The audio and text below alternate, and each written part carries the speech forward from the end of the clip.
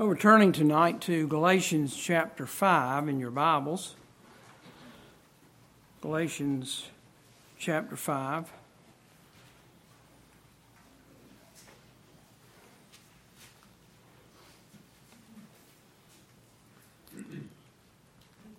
Reading at verse 1. Stand fast, therefore, in the liberty wherewith Christ hath made us free. And be not entangled again with the yoke of bondage. Now if you'll turn to John chapter 8. John chapter 8.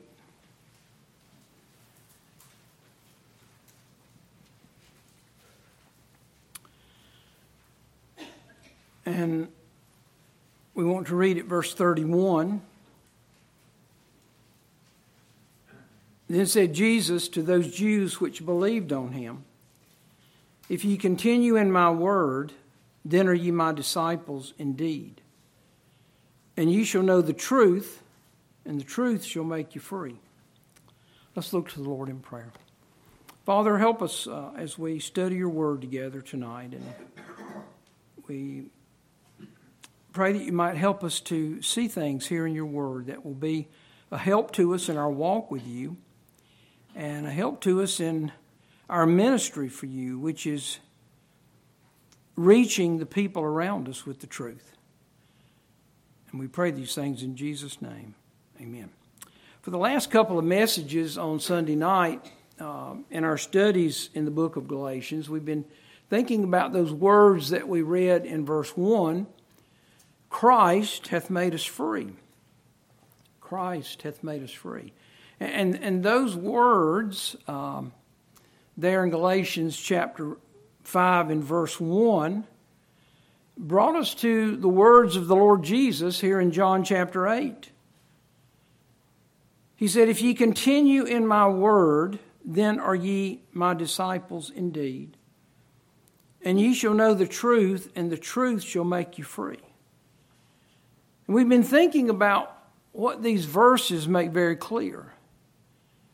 And that is that you cannot have freedom without truth. You cannot have freedom without the one who is the truth, the Lord Jesus Christ. He declared that in John 14 and verse 6, that I am the truth. You cannot have freedom without the Word of God. In John 17 and verse 17, the Lord Jesus prayed something concerning us. And his prayer to the Father was, Sanctify them through thy truth. Thy word is truth. That teaches us something about the critical nature of the oneness of God and his word. Jesus Christ, the word living, is the truth. And his word, the word of God, the word written. And I would say the King James Bible is the truth. And so you cannot have freedom without God and his word. And we've talked about the connection here between verse 31 and verse 32. The Lord says in verse 31, If ye continue in my word, and then he tells us two things that continuing in his word does. First of all, continuing in his word is the proof that we are his disciples indeed. This word indeed means truly. And so continuing in his word is the proof that we're truly saved.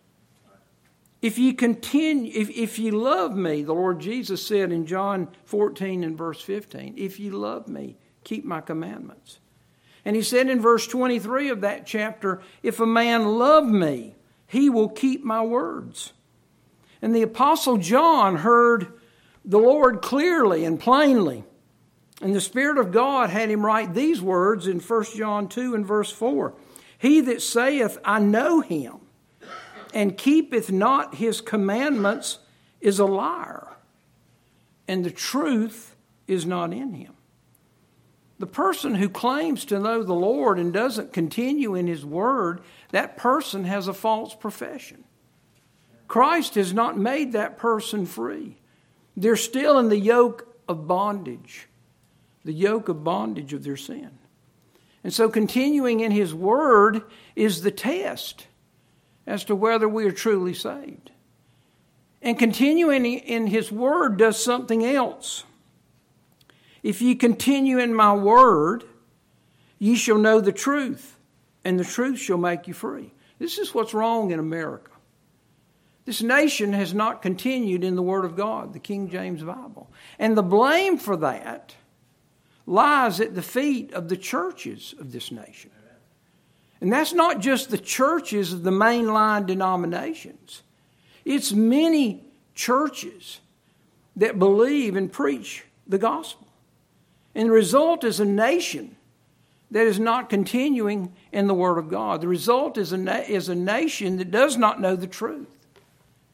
And the only alternative to the truth is a lie. The alternative to the truth, the Lord Jesus Christ and His Word, is the devil, the one who is a liar and the father of it, as we read in verse 44 of John chapter 8. And when a nation rejects the truth, when a nation rejects the Lord Jesus Christ and His Word, then that nation chooses a lie. That nation chooses the father of lies. And the consequence of that choice is a nation that is no longer free. Rejecting the truth and choosing to believe a lie is an indication just how close we are to the return of the Lord Jesus to the air. When the disciples asked the Lord in Matthew chapter 24 and verse 3, they asked Him this question: what shall be the sign of thy coming and of the end of the world? And the first sign that the Lord gave them was this: take heed that no man deceive you. This is why Pastor Kelly said years ago that the number one sign of the last days is deception. Deception, cunningly devised fables, lies dressed up as the truth. And in our day, these cunningly devised fables are put forth particularly in the name of science many, many times. But it is science falsely so called. Paul warned Timothy about that. Science falsely so called. And the Spirit of God is warning us about it. And so the only way that we can discern true science from false science, the only way to discern the truth from the deception of the father of lies is to continue in the Word of God. That's simple, isn't it, really? We've been talking about examples of how this nation has rejected the truth of God and His Word. Things that are resulting in the loss of freedom. We spent 2 messages talking about the lie of climate change. And I promise that I'm going to get off of that horse. But I'd like to just come at it one more time tonight, if you will allow me to. I think it's important because the extent to which this lie is being propagated and believed is amazing. And the reason is so simple. We have not continued in the Word of God.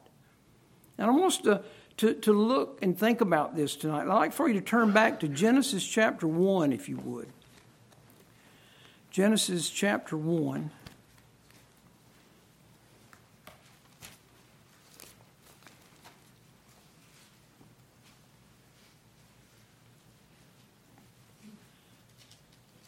Genesis chapter 1, and I'd like for us to read at verse 6.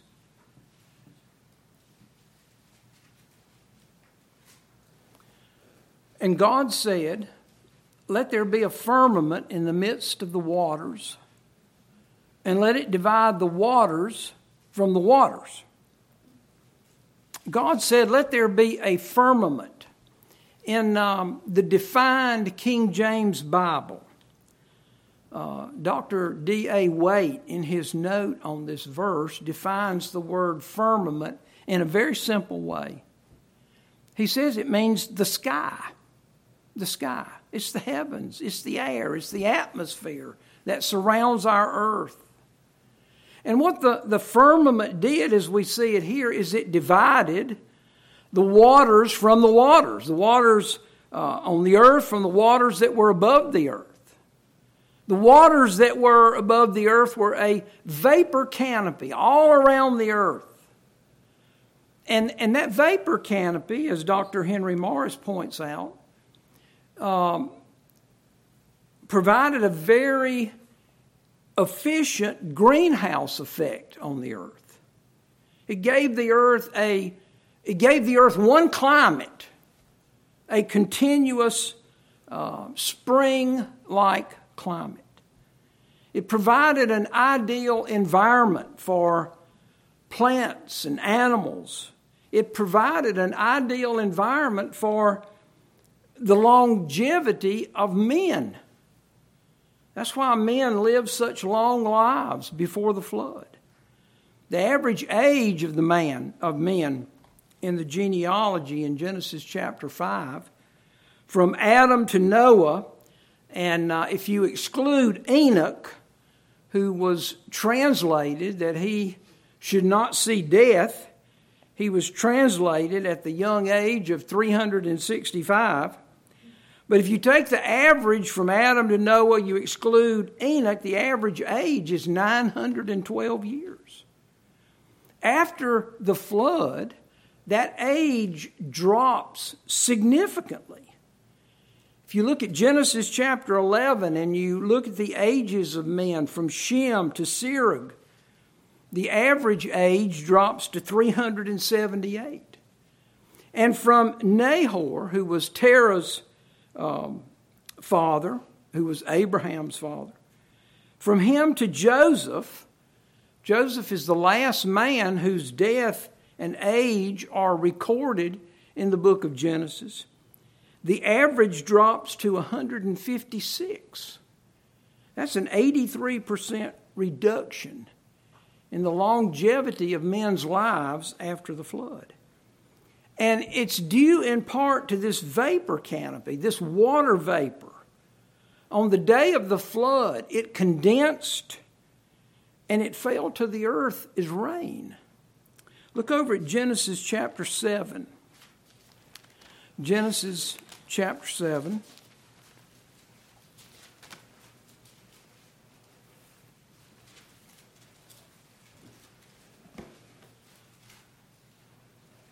Look at verse 11.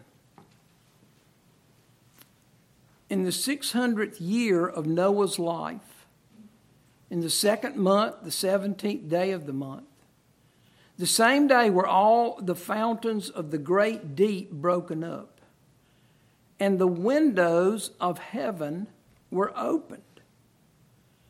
The opening of the windows of heaven. And I think it's interesting that the Spirit of God refers to this vapor canopy as the windows of heaven. And I believe he does it because water vapor is translucent. You can see through it. And so even though there was this vapor canopy, this water vapor that was surrounding the earth, man could still look at the moon and the stars without any problem. It was just like looking through a window on the heavens. Looking at through a window to the heavens that declare the glory of God.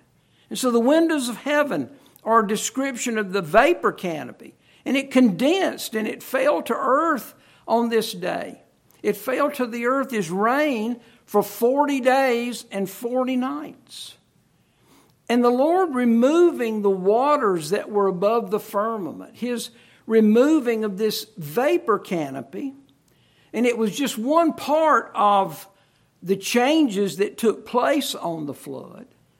But the flood caused some significant changes to the earth. Peter refers to this in 2 Peter chapter 3. And let's just take a minute and turn over there.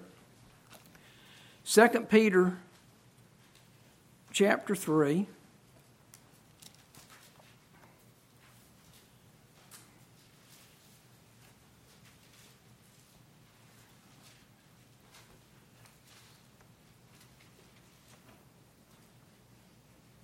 Peter's talking about the skeptics and the doubters concerning the return of the Lord, the scoffers. And he says in verse 5, "For this they willingly are ignorant of." Very important words. Willingly ignorant of. "That by the word of God, the heavens were of old, and the earth standing out of the water and in the water." This is the world before the flood, standing out of the water. That was the dry land.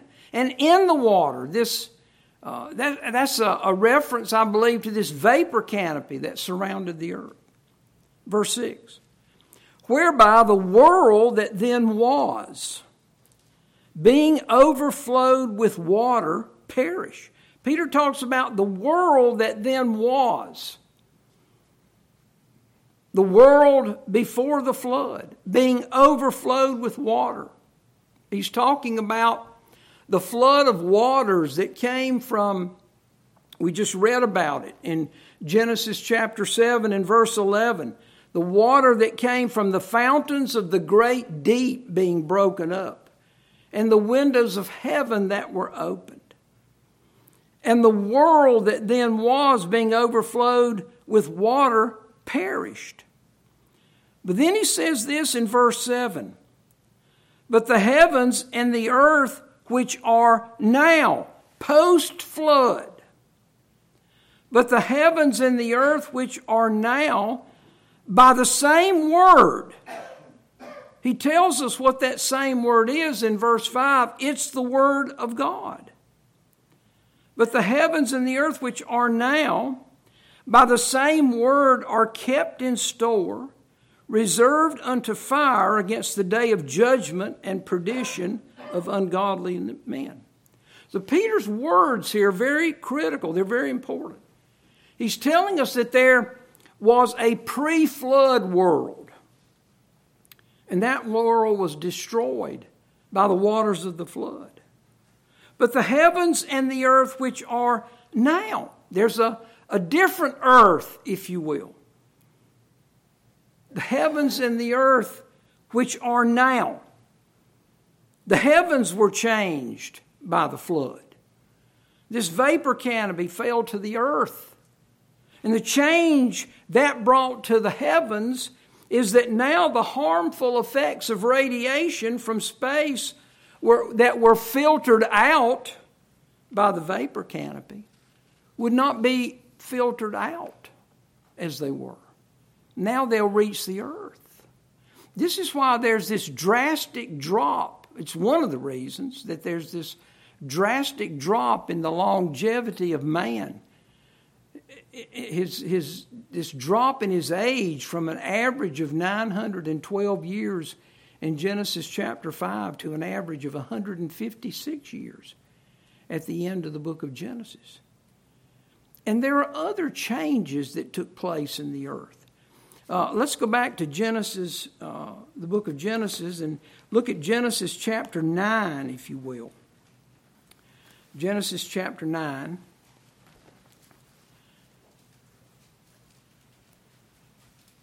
And look at verse 13. God says, "I do set my bow in the cloud." I do set my bow in the cloud. This is the first time that we find the word cloud in the Bible. And it comes after the flood. And so the indication is that there were no clouds before the flood because there was no rain.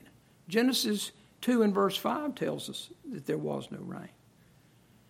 Now, after the flood, there was going to be clouds. There was going to be rain. We read about that last week in Job chapter 36, verse 27 and 28. For he maketh small the drops of water. They pour down rain according to the vapor thereof, which clouds do drop and distill upon man abundantly. This is what the Lord is talking about here. I do set my bow in the cloud. Now look at verse 14. And it shall come to pass when I bring a cloud over the earth. The Lord is in charge of the weather, folks. That the bow shall be seen in the cloud. And I will remember my covenant which is between me and you and every living creature of all flesh. And the waters shall no more become a flood to destroy all flesh. The waters from heaven, the rain that is now going to fall from the clouds of heaven on the earth, which now is the post-flood earth. Those waters are not going to become a flood to destroy all flesh. And the token of God's promise is the bow that He sees. He sees it in every cloud that He brings on the earth. We don't always see it. We always get excited when we see a rainbow. But God sees it every time He brings a cloud on the earth. And so it's His token. It is His, He says, I will remember. When I see that bow, then I'm going to remember the covenant that I have with every person, with all flesh. The waters that are going to fall from these clouds are not going to become a flood to destroy all flesh. And neither are the waters of the deep. Neither are the waters of the deep going to again destroy the earth. And that's where our verse, we talked about this verse, I guess 2 weeks ago. I think we may have mentioned it last week. Jeremiah chapter 5 and verse 22. Fear ye not me, saith the Lord. Will ye not tremble at my presence, which have placed the sand for the bound of the sea by a perpetual decree, that it cannot pass it? And though the waves thereof toss themselves, yet can they not prevail. Though they roar, yet can they not pass over it. If you could draw a line in your Bible, I think you could draw a line from Jeremiah 5:22 here to Genesis chapter 9. After the flood, in the world that now is, there are going to be storms in the sea, very serious storms. We call them hurricanes. And they aren't new. God is talking about them right here. The waves tossing themselves. The waves roaring. Pretty good description of a hurricane. The Apostle Paul was caught in one in the book of Acts. And they aren't more powerful now than they've ever been. I think it was 2 weeks ago that we talked about an 1899 hurricane called San Ciriaco. It's widely considered to be the worst storm to hit the U.S. Atlantic coast. It was the longest-lived hurricane on record. We talked about the great Galveston hurricane of 1900 that killed more than 6,000 people. We talked about Hurricane Hazel that hit North and South Carolina on October the 15th, 1954, and all the damage it did. In today's dollars, the damage from Hurricane Hazel was almost $3 billion. This past Thursday, September 21st, was the 85th anniversary of the Great New England Hurricane. Any of you hear anything about that Thursday? You probably didn't, because all of the weather people were vibrating about this low pressure area off the coast that developed into a tropical storm. And they were hoping against hope that it would turn into a Category 1 hurricane. It just did my heart so good. The strongest winds got to 70 miles an hour. It had to get to 74 to be a hurricane. And I was so happy it never got there.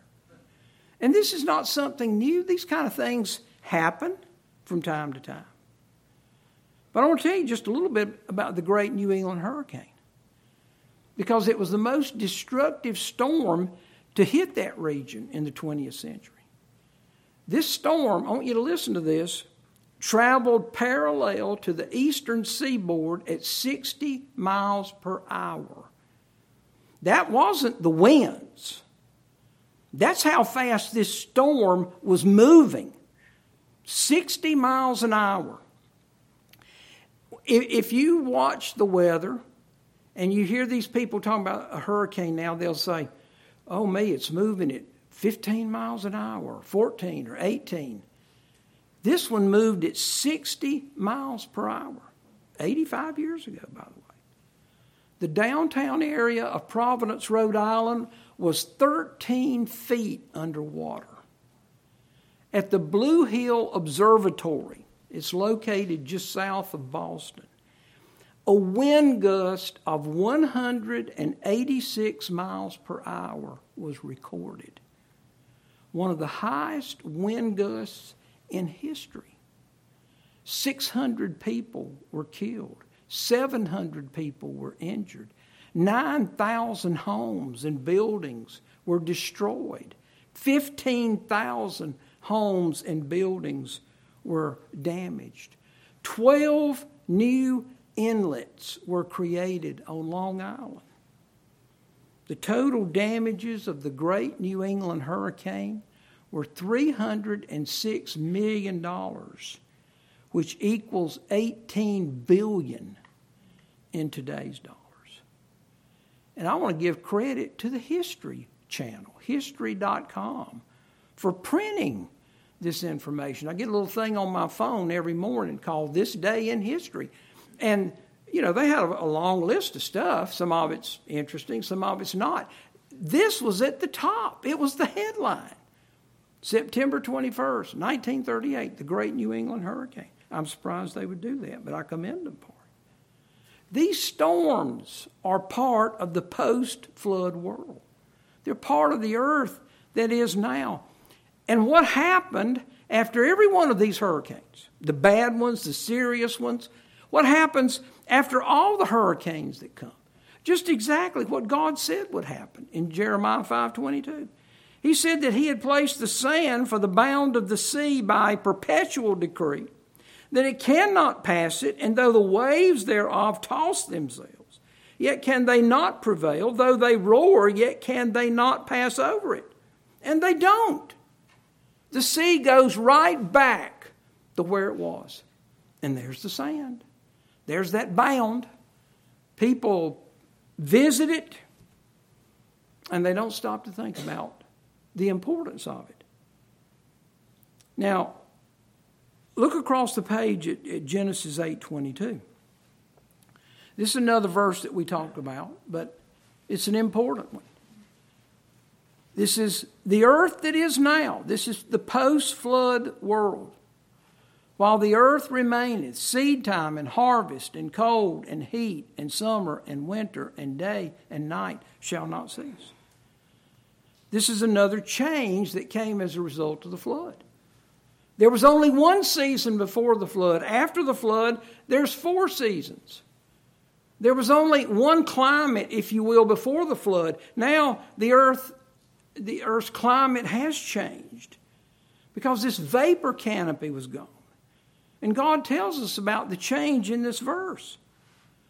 God says that from this time forward, now there's going to be 4 seasons. And the Lord even tells us that there are going to be variations within these 4 seasons. And the variables will involve two things, cold and heat. And so there will be colder springs and there will be hotter springs.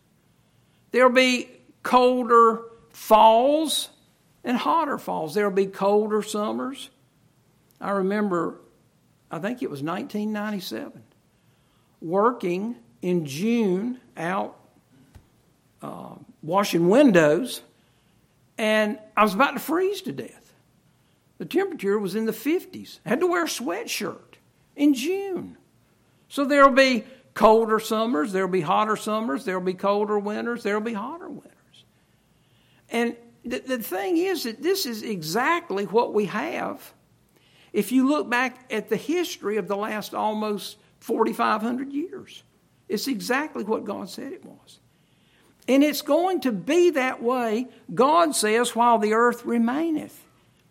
It'll be that way because of what Peter tells us in 2 Peter 3 and verse 7.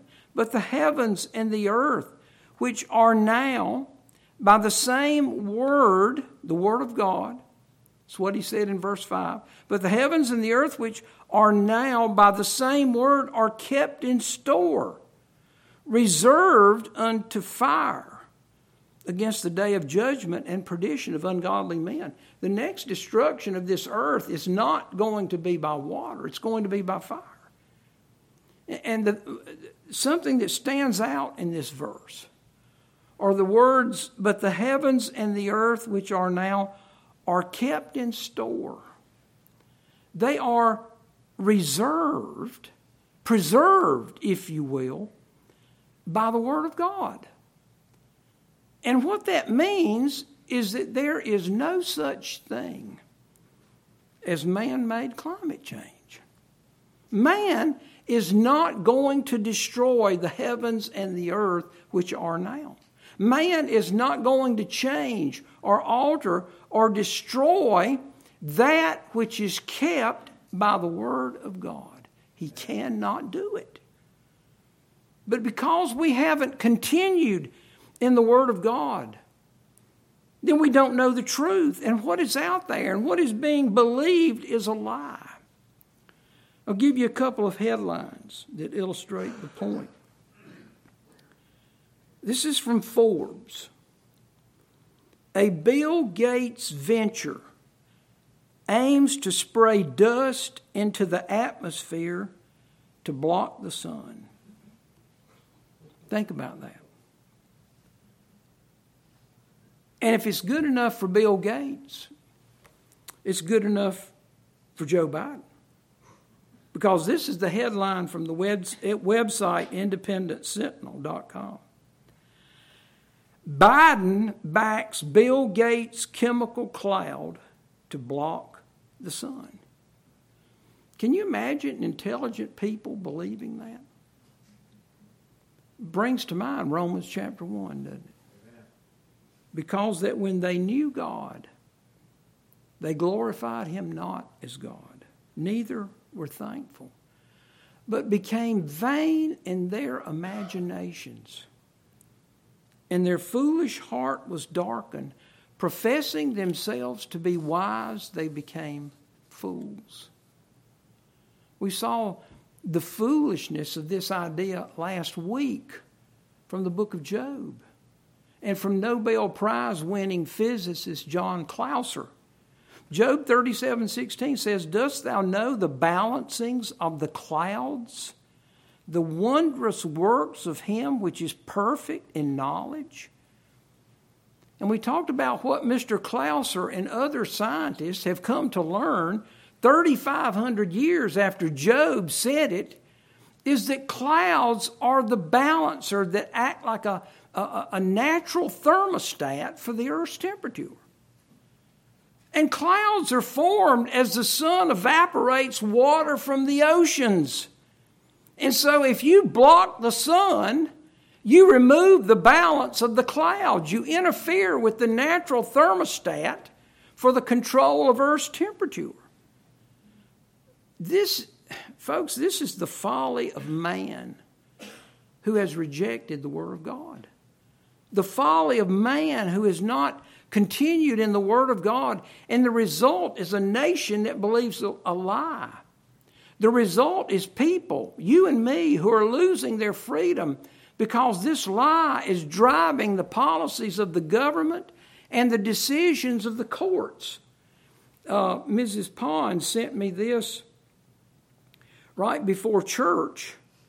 A Texas judge upholds Biden climate rule.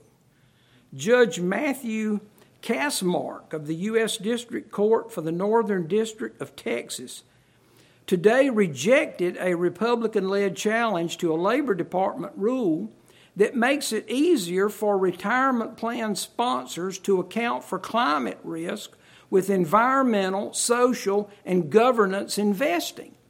In other words, a company may be a great investment for your 401k, but if it's not an environmentally friendly company, then this rule allows these companies to say, well, we're not investing in that company. We're not going to put your money in that.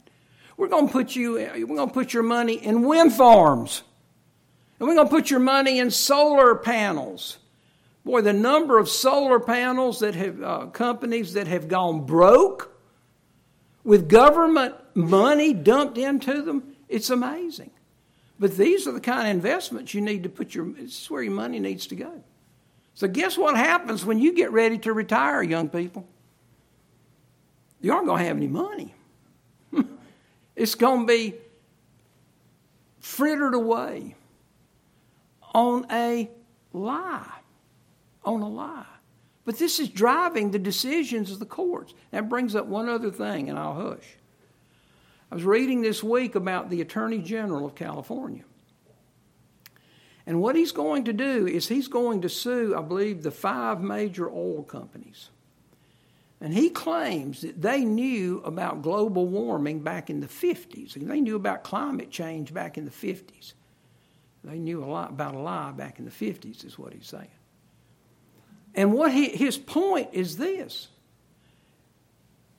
He says, okay, they kept producing oil. It kept going into automobiles. It kept raising the carbon emissions. And that's responsible for the wildfires in California. It's responsible for flooding rains. It's responsible for mudslides.